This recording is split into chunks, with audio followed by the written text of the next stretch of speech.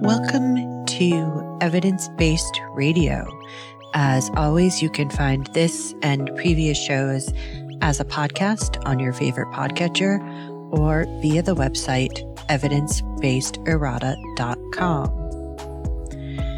So let's start tonight with the latest from NASA on what they're now calling UAPs, or unidentified anomalous phenomena, and what the rest of us generally call UFOs. Now, you may also have heard that UAP stands for unidentified aerial phenomena, and you'd be right. Apparently, they have since changed the A in the acronym to anomalous. So, of course, this just follows in a series of different names that have been given to these phenomena over the years. So, update your compendiums to unidentified anomalous phenomenon or phenomena. And I think that's probably partially because there are things that have supposedly happened in the oceans as well. So it's not just in the air that people are looking at.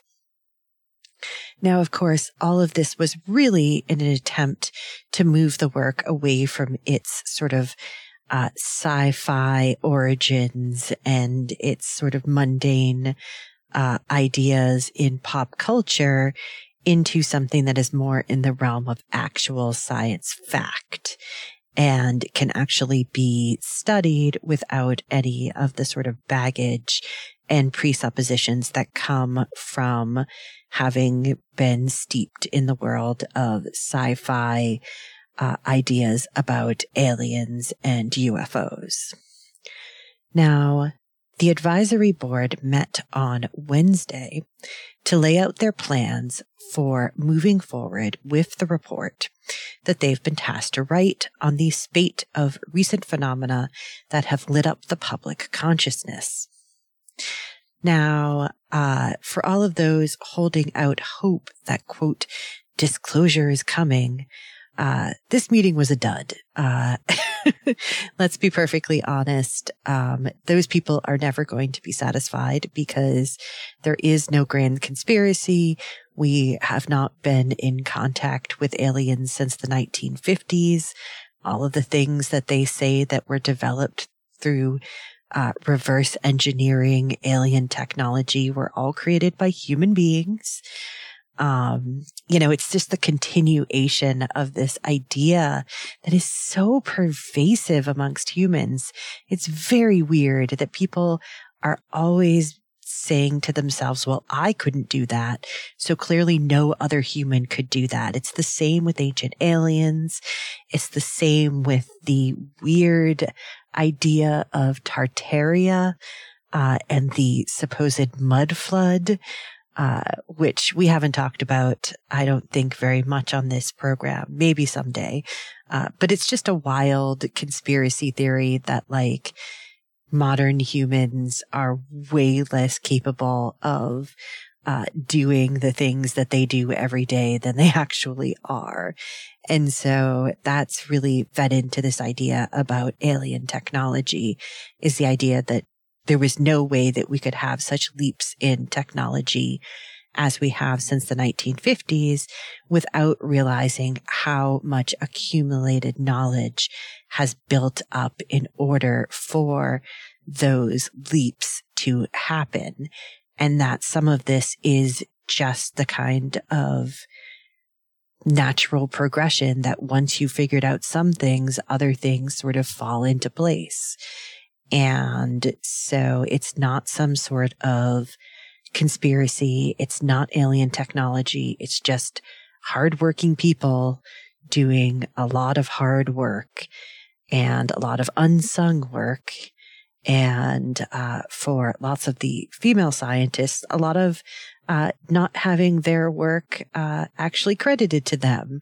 So they are the true victims of alien conspiracies, are the women whose work has already almost certainly been stolen by men, especially in the 50s and 60s, and even into today, who are already not getting any credit. And now you want to give the credit to aliens rather than humans. So shame on those people. So getting back to the actual meeting, again, as I said, this is not disclosures. So Dan Evans, the Assistant Deputy Associate Administrator of NASA's Science Mission Directorate, notes that I want to emphasize this loud and proud that there is absolutely no convincing evidence for extraterrestrial life associated with UAPs. Period.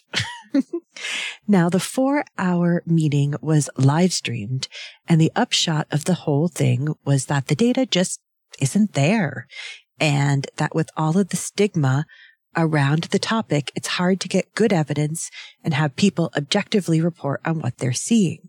Panel chairman David Spergel, a theoretical astrophysicist and an emeritus professor at Princeton University, noted that the panel's role was not to resolve the nature of these events, but was rather to create a better framework for analyzing and exploring the topic in the future.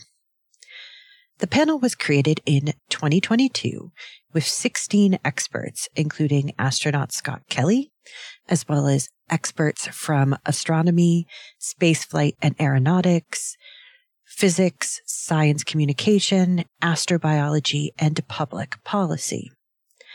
NASA wrote in a press release when the team was formed that, quote, the independent study team will lay the groundwork for future study on the nature of UAPs for NASA and other organizations. To do this, the team will identify how data gathered by civilian government entities, commercial data, and data from other sources can potentially be analyzed to shed light on UAPs. It will then recommend a roadmap for potential UAP data analysis by the agency going forward. So again, this is not some sort of disclosure panel.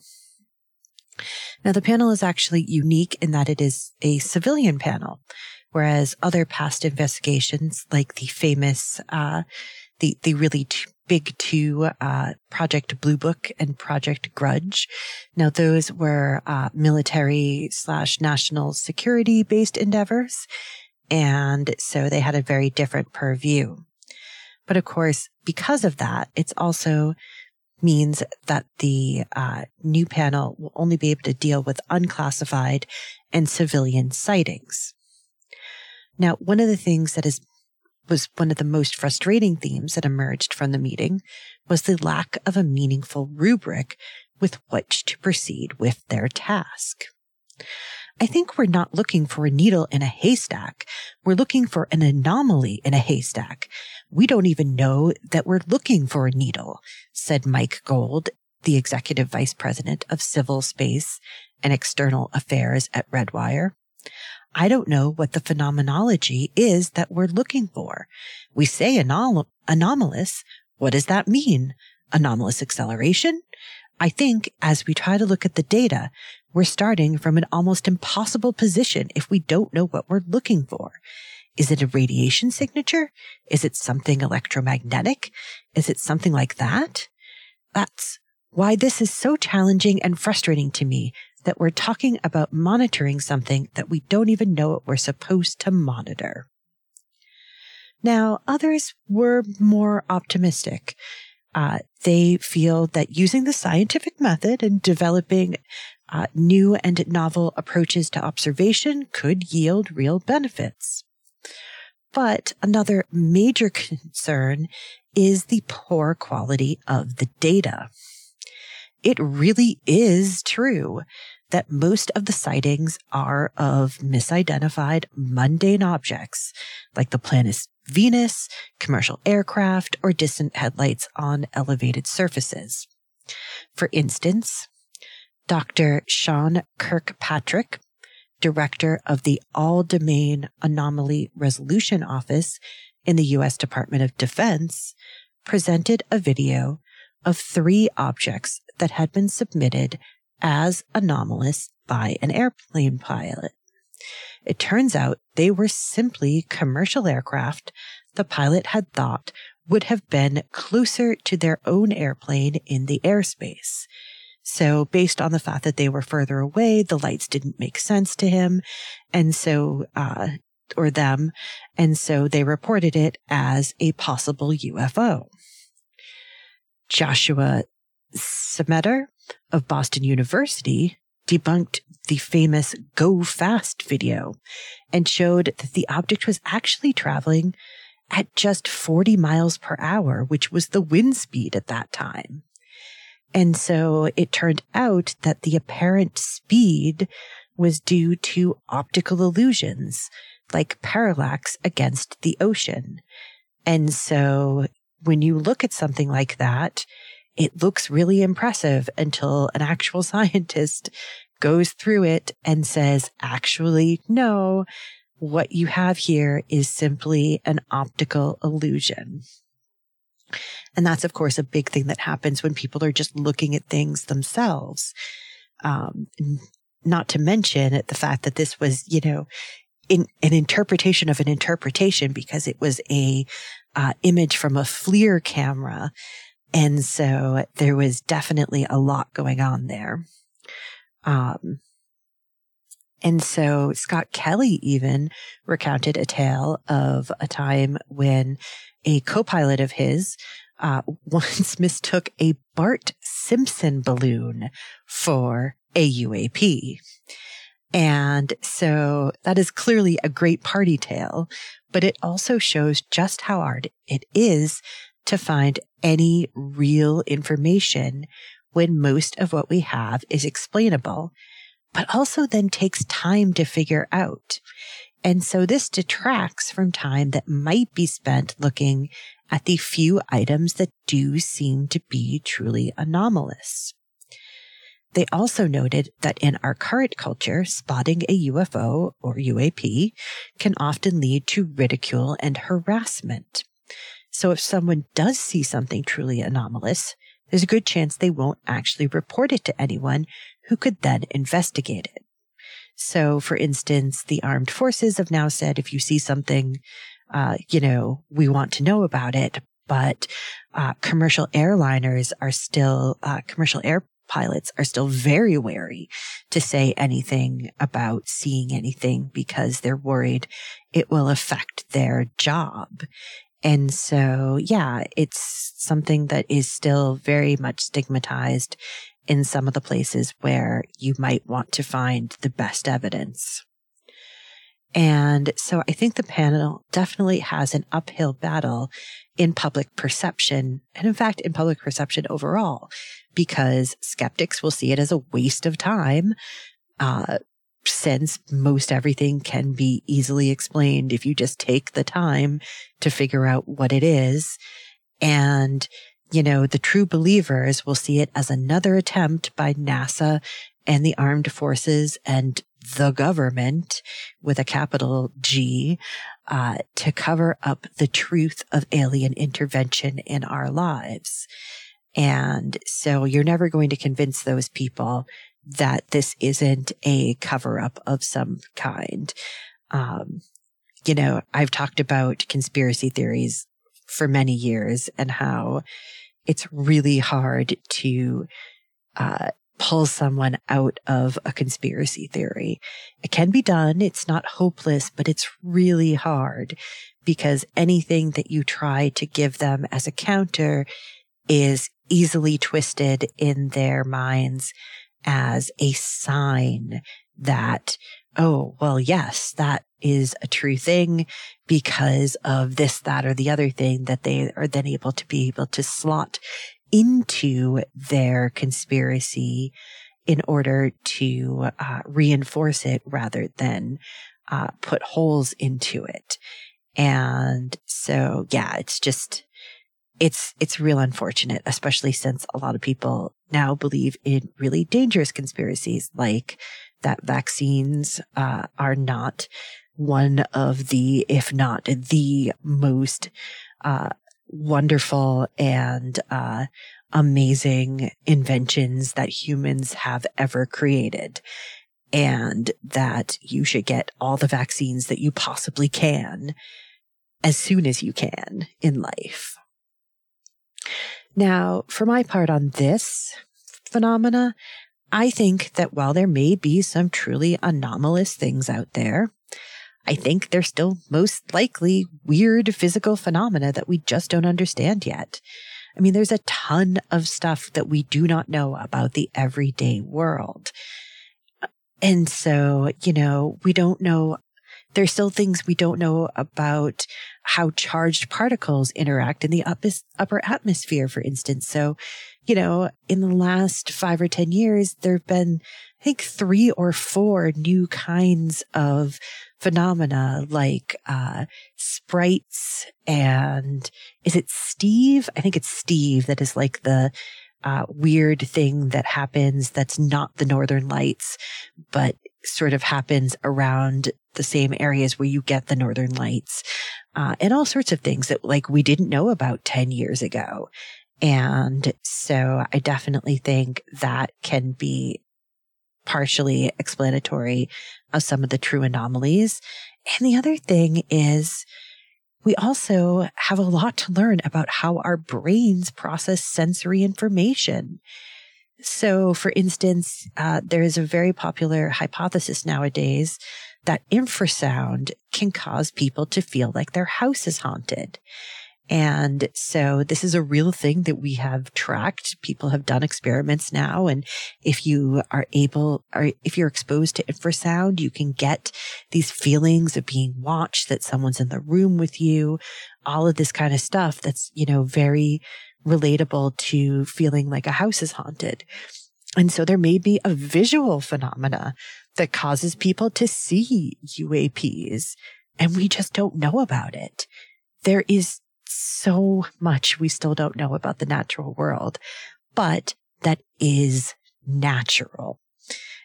And so, the idea that there might be a visual phenomena that is analogous to infrasound, I don't think that's any less far-fetched than people are actually, I think that's less far-fetched, I should say, than that people are actually seeing true signs of alien life. And so, I hate to be a downer about this sort of thing because, I think a lot of people feel really isolated by that. But I have to say, the vastness of space makes it virtually impossible, unless we develop knowledge of a different kind of physics, that will ever make it out of the local solar system. I think a big part of why people believe in space aliens is similar to why a lot of people believe the Earth is flat. Humans are bad at projecting big numbers, deep time, extrapolating from our everyday lives to things that we don't have direct experience to. So it's hard to understand just how huge the Earth is, for instance, to truly digest why you can't see the curve of the Earth on a normal day. Now, let's not get into the places where you actually totally can see the curve of the Earth for now. I'm trying to be charitable and trying to really give people the benefit of the doubt here. And so similarly, it's hard for people to fathom the huge amount of time it takes with even more advanced non-science fiction based transportation available to get to even our closest neighbors. So any of the technology we can think of as being non-science fiction based, anything that we can think of at this moment that we would be able to do, none of that will get us to the nearest star in anything like a human life or even several human lives. And so we are becoming increasingly aware of all the conditions that had to come together just right to create life on Earth as well. So again, this doesn't guarantee that any of the habitable planets and even the local group would harbor life. And there's an even smaller chance that it would have evolved a sentient race that is interested in exploration in a way that humans are, and that is currently living in some place that we could actually get to. Now, I love science fiction. I love dreaming about aliens and other worlds. I love watching old 50s movies with rubber-suited weird aliens. But that is science fiction. It's not based on any sort of actual probabilities within reality. Now, of course, there's also, when it comes down to it, the argument that if they do exist, we certainly don't want them coming here. For instance, Stephen Hawking famously reminded us how the people of the Americas were devastated by the equivalent of aliens landing on their shores. And while alien diseases almost certainly wouldn't affect us, and there is a chance that they would be peaceful, I don't really think that it's still a good idea. The only way that alien diseases could actually affect us would be if there's a physics-based requirement for DNA to be the basis of all life, but there's no reason to suspect that. And I also think of, for instance, the infamous movies, for instance, the one I just watched the other day, which is They Live, where the premise is that the aliens have used up the resources of their planet and have now ventured out into the galaxy to strip other worlds of their resources. I also obviously always love to think of the absolute epic Twilight Zone episode, How to Serve Man, which if you have not watched it, you should definitely watch it. It is a great little episode. And so I also think about that every time someone suggests that the solution to our current problems on Earth is things like terraforming Mars, rather than actually finding the will to fix the planet we already have. And so, not to bring the mood down even more, but we're nowhere near to approaching the targets that we need to be at in order to not destroy the planet we're living on right now. I was just reading the headline about that, where they've done another assessment and everyone's like, oh, we're totally going to get to carbon neutral. And all of the things that they have suggested that they're going to do are not on track. And in case you need to be reminded, which I hope you don't, that Elon Musk still remains the most overrated mind in recent history, and he will not save us from our sins, no matter how many Twitter bros tell you differently. And so, speaking of corporate technocrats, I want to do a bit of a soapbox detour, and I hope you don't mind, before we move on to talk about other things. But I've seen several headlines now, and I read, a morning news newsletter, and there's been a sudden rush for all of the large companies that went remote during the pandemic to suddenly start trying to demand that people return to work. I keep hearing at least 3 times a week, because people supposedly work better when they're in shared spaces. Well, I am here to tell you that research actually backs that up. Despite people potentially being more individually productive when they have their own space and aren't, for instance, in a fishbowl, co-working spaces, don't get me started. The research does suggest that bumping into people, having, impromptu conversations, or just having in-person meetings versus on Zoom meetings does lead to better collaboration and better overall outcomes.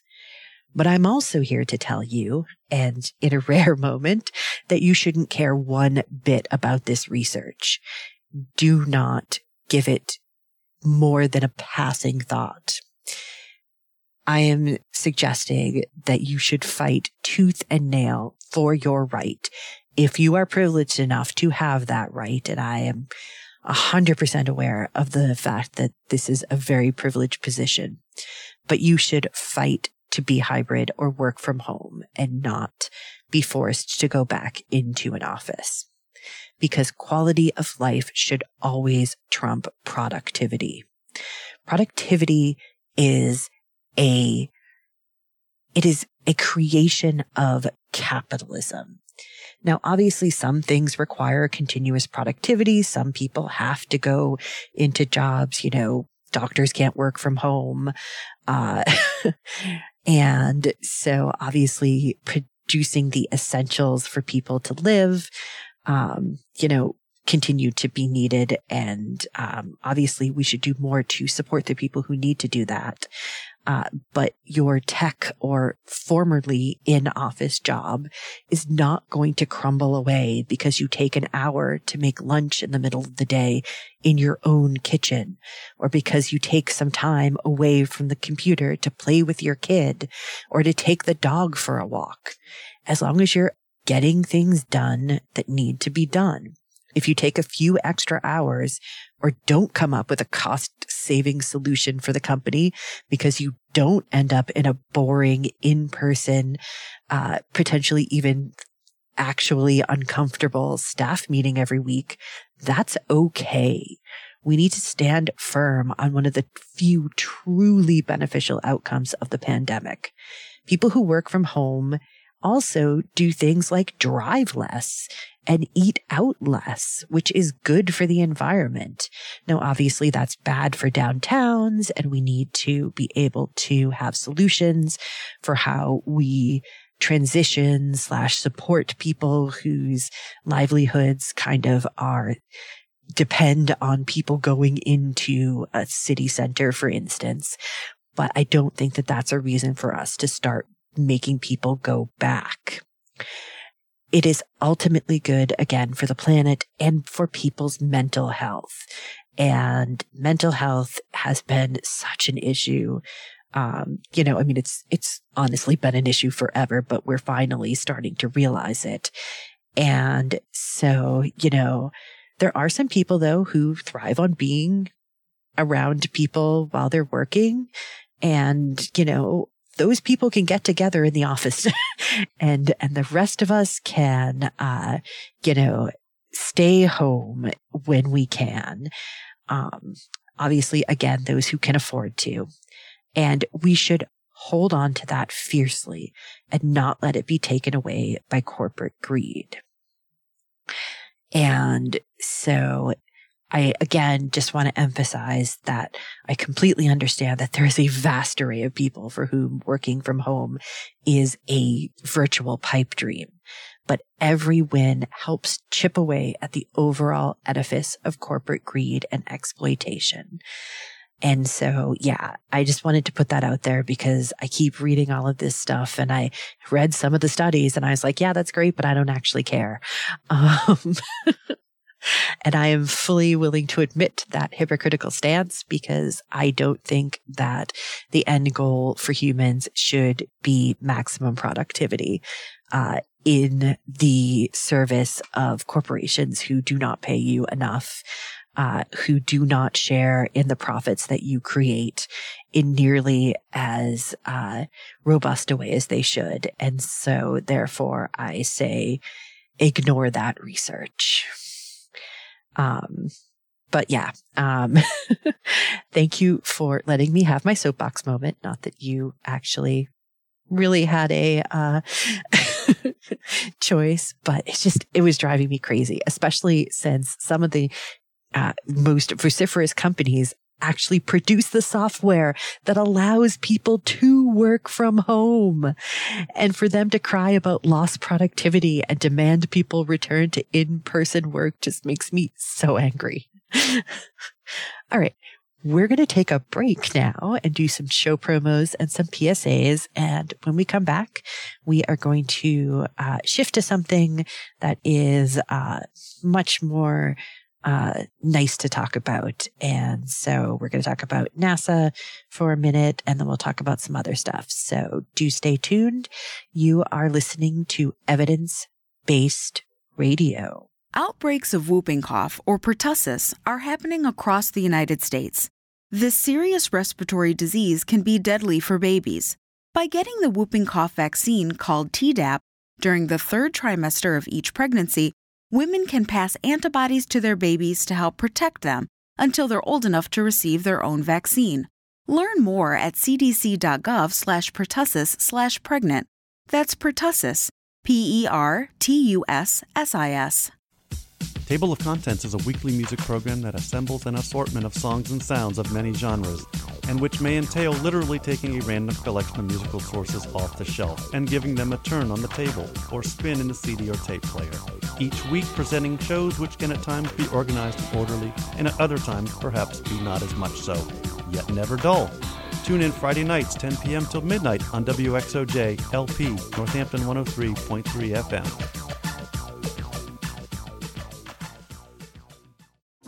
There are everyday actions to help prevent the spread of respiratory diseases. Wash your hands. Avoid close contact with people who are sick. Avoid touching your eyes, nose, and mouth. Stay home when you are sick. Cover your cough or sneeze. Clean and disinfect frequently touched objects with household cleaning spray. For more information, visit cdc.gov/COVID-19. This message brought to you by the National Association of Broadcasters and this station. Hey, this is Wendy, host of Valley Free Radio's Subculture Music Program, featuring new wave, post-punk, indie, and electronic music from the 70s to today. Join me every Friday night from 8 to 10 p.m. here on WXOJ, or stream it live from your favorite listening device at valleyfreeradio.org.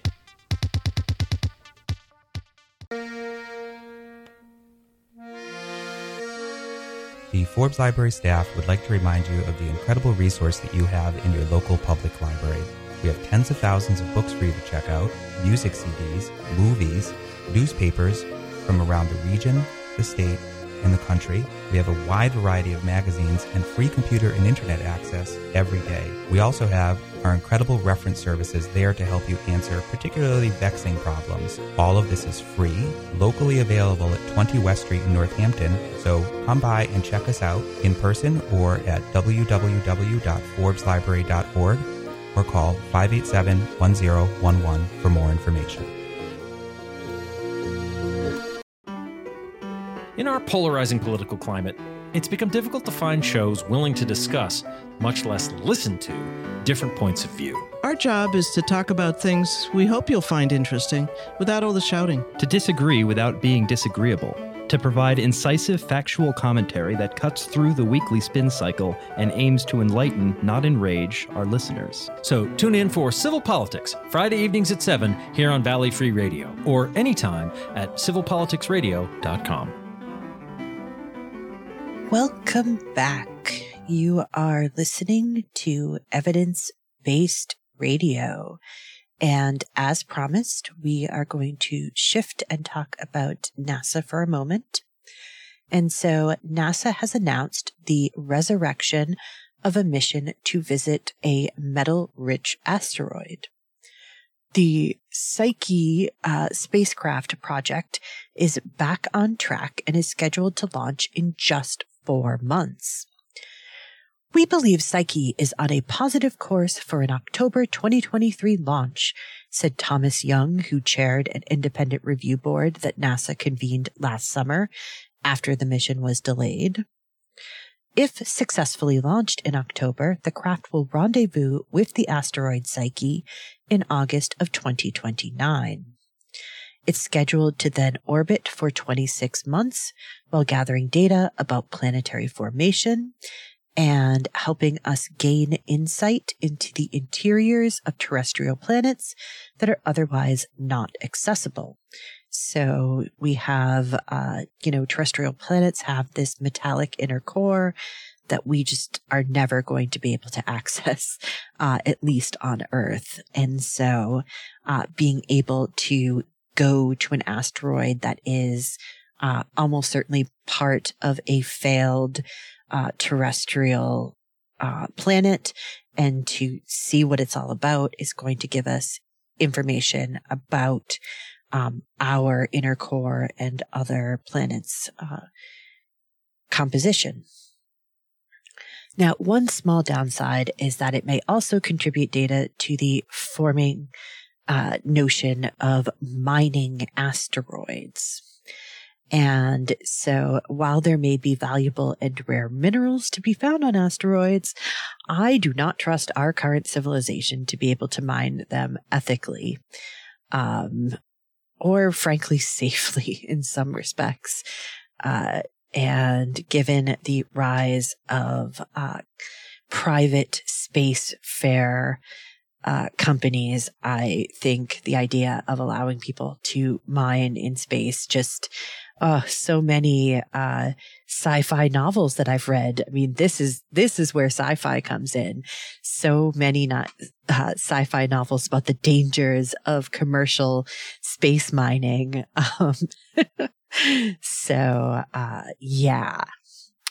But anyways, Psyche's mission was derailed by a lack of resources and staff at JPL. Now, they were working on several projects at the time, including Perseverance and Ingenuity, and also dealing with the effects of the COVID-19 pandemic. But apparently it was a bit of a disaster. And so this report detailed the failings of the effort by the independent panel. And so since then, NASA and JPL were able to regroup, get the project back on task. They added experienced team members, reorganized much of the team working on the project, and developed better metrics to track progress and mission readiness. And so NASA and JPL are hoping that things are back on track. The new head of JPL, Laurie Leshin, came in just after the report by the independent review was presented. And so JPL, under her guidance, has worked to hire as well as to even lure back former employees from the private space and also from tech industries. And so they're really trying to rebuild their bench. And so in addition to getting Psyche back on track, JPL is striving to win back its reputation by successfully launching the Europa Clipper mission next year and restarting the Veritas mission to Venus. And so,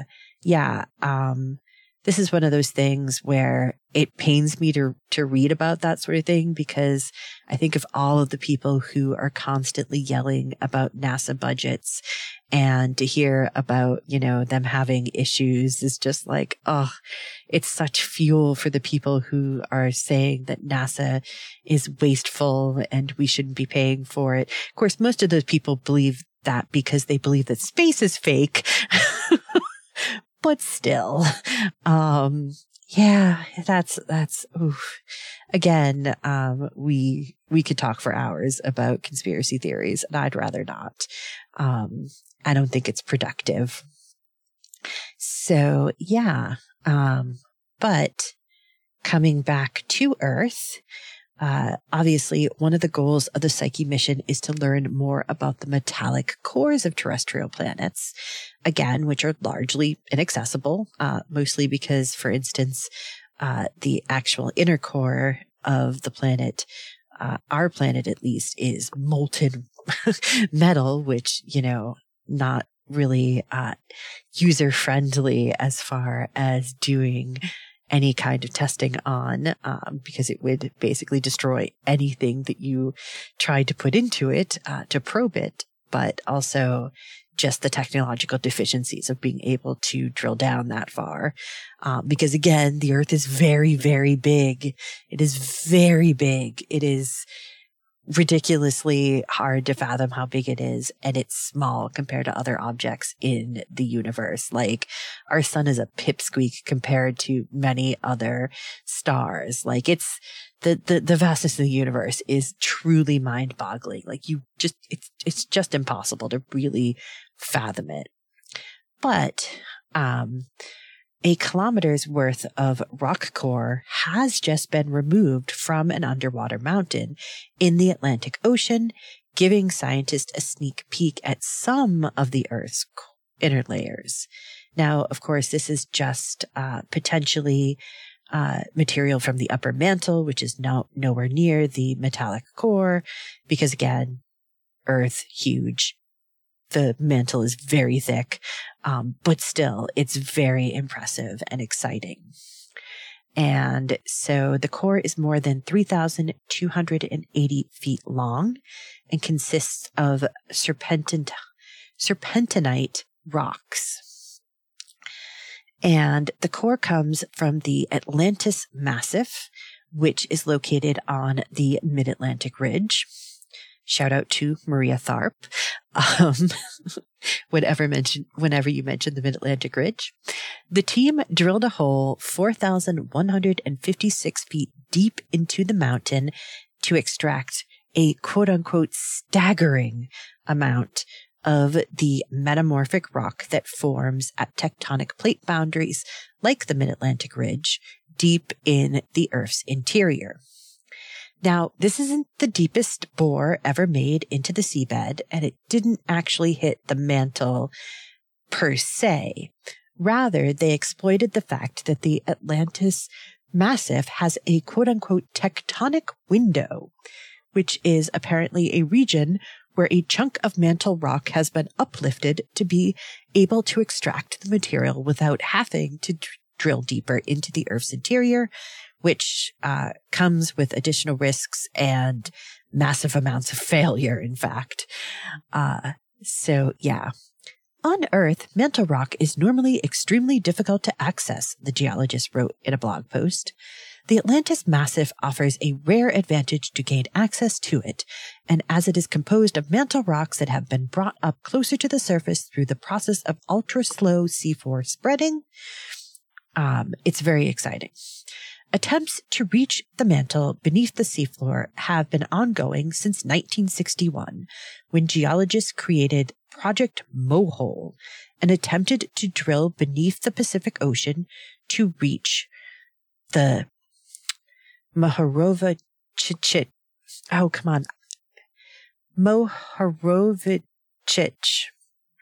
discontinuity, or MOHO. Oh, I tried really hard. I'm so sorry. This is the boundary between the crust and the mantle, which is named after the Croatian seismologist. I apologize to all Croatians. Andrea Mohorovicic. And so he discovered the boundary by using seismic waves in much the same way we use X-rays to look inside the human body. He found that seismic waves traveled at two different speeds, depending on how deep or shallow they were. This suggested to him that there were two distinct layers of rock. And thus, he discovered the fact that there was a change between crust and mantle. Now, the first drilling attempts back in 1961 only reached 601 feet before failing. And they just had to give up. Now, many other attempts have also failed, which forced geologists to depend on studying the mantle by examining chunks of it that were ejected from volcanoes. But these samples are basically changed by the act of rising through and being ejected by the volcano. They get weathered, they get chemically changed, and so they are approximations at best. And so studying the mantle can give us clues to the secrets of volcanoes and the Earth's magnetic field. And so it's really important to learn more about it. The current team were members of the International Ocean Discovery Program aboard the JOIDES Resolution, scientific drilling vessel. And actually, they weren't even looking specifically for mantle rock for the sake of mantle rock. Rather, the team is searching for the origins of life on Earth and was hunting for olivine contained in the Atlantis Massif. But when olivine reacts with water, it produces hydrogen, which is then eaten by microbial life. But that process of olivine reacting with hydrogen is a process called serpentinization. And so the team is actually looking at, they want to learn more about how small organic molecules might have formed before the advent of actual life via interactions between the rock and seawater. This could be a way that you go from just having basically water and rock, said Susan Lang, the co-chief scientist of the expedition and a scientist at the Woods Hole Oceanographic Institution, that produces hydrogen. That hydrogen is a really big fuel to things like the formation of smaller organic molecules. And that can then combine with other organic molecules and lead to early life. Now, most of the core consists of peridotite, which comprises mainly olivine and pyroxene and is the most common form of rock found in the upper mantle. There is some suggestion of alteration by seawater, which could mean that it's actually from the upper crust and not the mantle, but the researchers are continuing to drill in order to confirm whether or not the material is indeed from the mantle. If it is from the mantle, and frankly, even if it isn't, this will still be a huge cache of data to be examined for years to come. The magnitude of the history occurring has most certainly not been lost on our science party, many of whom are seasoned field researchers and believe this will be incredibly important data for many generations of scientists to come, the geologist wrote in the blog post. Now, the drilling began on May 1st and was basically, obviously, a stunning success. The previous record for drilling in mantle rock was only 1/10 of a mile. But this time, the drill continued to dive deeper and deeper, and the team was able to retrieve lots of almost complete tubes of rock. So sometimes, even if you are getting further down, you get basically blank spaces. So a lot of the tubes end up coming up with just a little bit of rock. But this seems to have been an almost solid all the way through bore, and so they're just getting large amounts of actual rock. Andrew McCaig, the expedition's co-chief scientist, noted in an interview while they were drilling, "It just kept going deeper and deeper. Then everyone in the science party said, 'Hey, this is what we wanted all along. Since 1960, we wanted to get a hole this deep in mantle rock.'" So they finished this version of the drilling on June 2nd. And, I think they're going to take time now to examine what has thus far been extracted. And it's also a fitting discovery for the Joids resolution, which is actually scheduled for retirement in 2024. Now, while drilling, the team didn't really have a lot of time to contemplate the scope of the find, and the fact that the sample has been altered by water, as noted, means it's not a clear-cut sample of mantle, but rather has properties of both the lower crust and upper mantle. But it turns out this may be a feature, not a bug. It may be that the boundary between the two isn't as clear as one might hope it to be. It's a bit of a hash, but that's maybe what the lower crust is, said Andrew Fisher, a hydrogeologist at the University of California at Santa Cruz, who has a grad student working on the ship. And he then proceeded to list several types of rocks found and recorded during the drilling. This is really unusual. More than 1 kilometer of highly altered lower crustal and or upper mantle rock. I'd say it's a mix.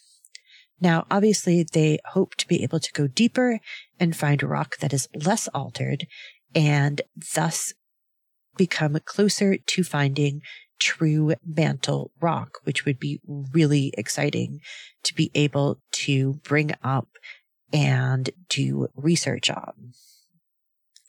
Okay, let's circle back now to UFOs. Now, this time, though, we're going to be talking about actual biology.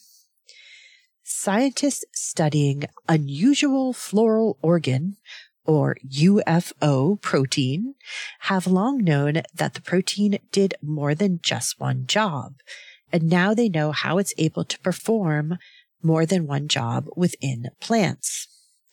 Now, the structure of the protein suggests that it is meant to target proteins for destruction, but it also works with the leafy protein, LFY, to aid in flower formation.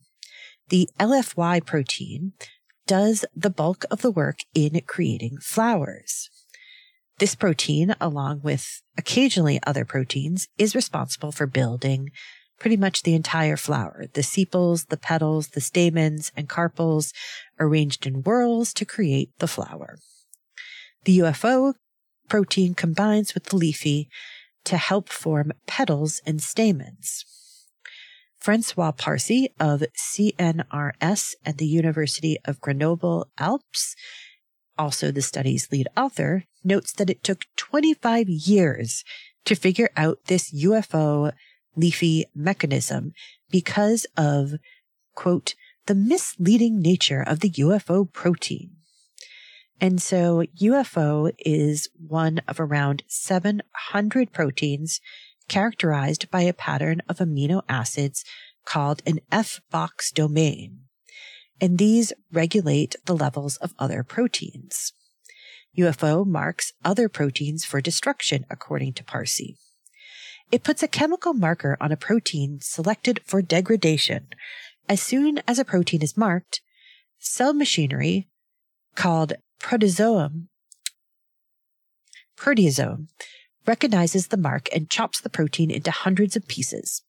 Thus, he explains, normally it should degrade the LFI protein too. However, in the case of LFI, we find that the UFO has a completely different function, that of binding to a region of the DNA that cannot be accessed by the LFI alone. When combined, they stick to DNA near genes required for petal and stamen formation. The team began the work 4 years ago and worked on synthesizing the UF protein in insect cells. It was quite challenging, as the UFO is one of the most difficult proteins to produce artificially, Parsi remarked. And so the UFO, it turns out, is doing something quite different when it combines with leafy. We then modified it by removing the F-box domain responsible for triggering the degradation of partner proteins.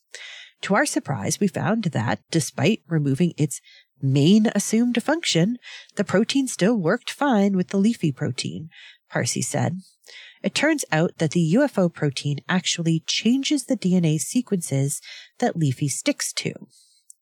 The researchers were able to observe the interactions by using cryo-electron microscopy to image the 3D structure of the interactions of the two proteins and the DNA regions. Neither protein can stick to these sections alone, only when combined. It means that while each protein has the capacity to weakly touch the DNA region, when combined, it adds to their strength, resulting in an interaction with a new DNA motif, he said. Now, this mechanism is at work in all flowering plants and is also, in fact, used by rice plants to develop the panicles, which are the sort of the part that holds the grains of rice in. As for why the protein still carries the F-box domain that is not used for this essential function, Parsi isn't sure yet why that is. If this domain was totally useless, it would have been removed by evolution. The fact that it is still present means it has a role which remains to be discovered. Perhaps the UFO has a role in degrading other proteins. We don't know yet. But what we can say for sure is that to make petals and stamen, this function is not needed. But this finding might actually hint at the origin of flowers, which is, again, still not very well understood because, again, lots of things we don't know about the natural world. Our study hints that this co-opting mechanism was already present in gymnosperms, such as conifers as well as in ferns. It must have had another role when there were no flowers, he said. And the UFO protein is not the only one that does double duty within cells, because nature is really good at recycling and using what we already have to solve new problems and create new solutions. So that's one of the big things about evolution. And in some respects, when you're at the protein level, you're actually working in a level at the, chemical interactions and reactions based on the laws of physics and quantum solutions and things like that. And so there might just be ways in which there's kind of prescribed combinations that are able to be used. And so that's just how it works out, that you're able to basically have Swiss Army knife proteins. So yeah, it's really interesting. And I think it's really awesome that they were able to figure this out after 25 years of work. That is super exciting.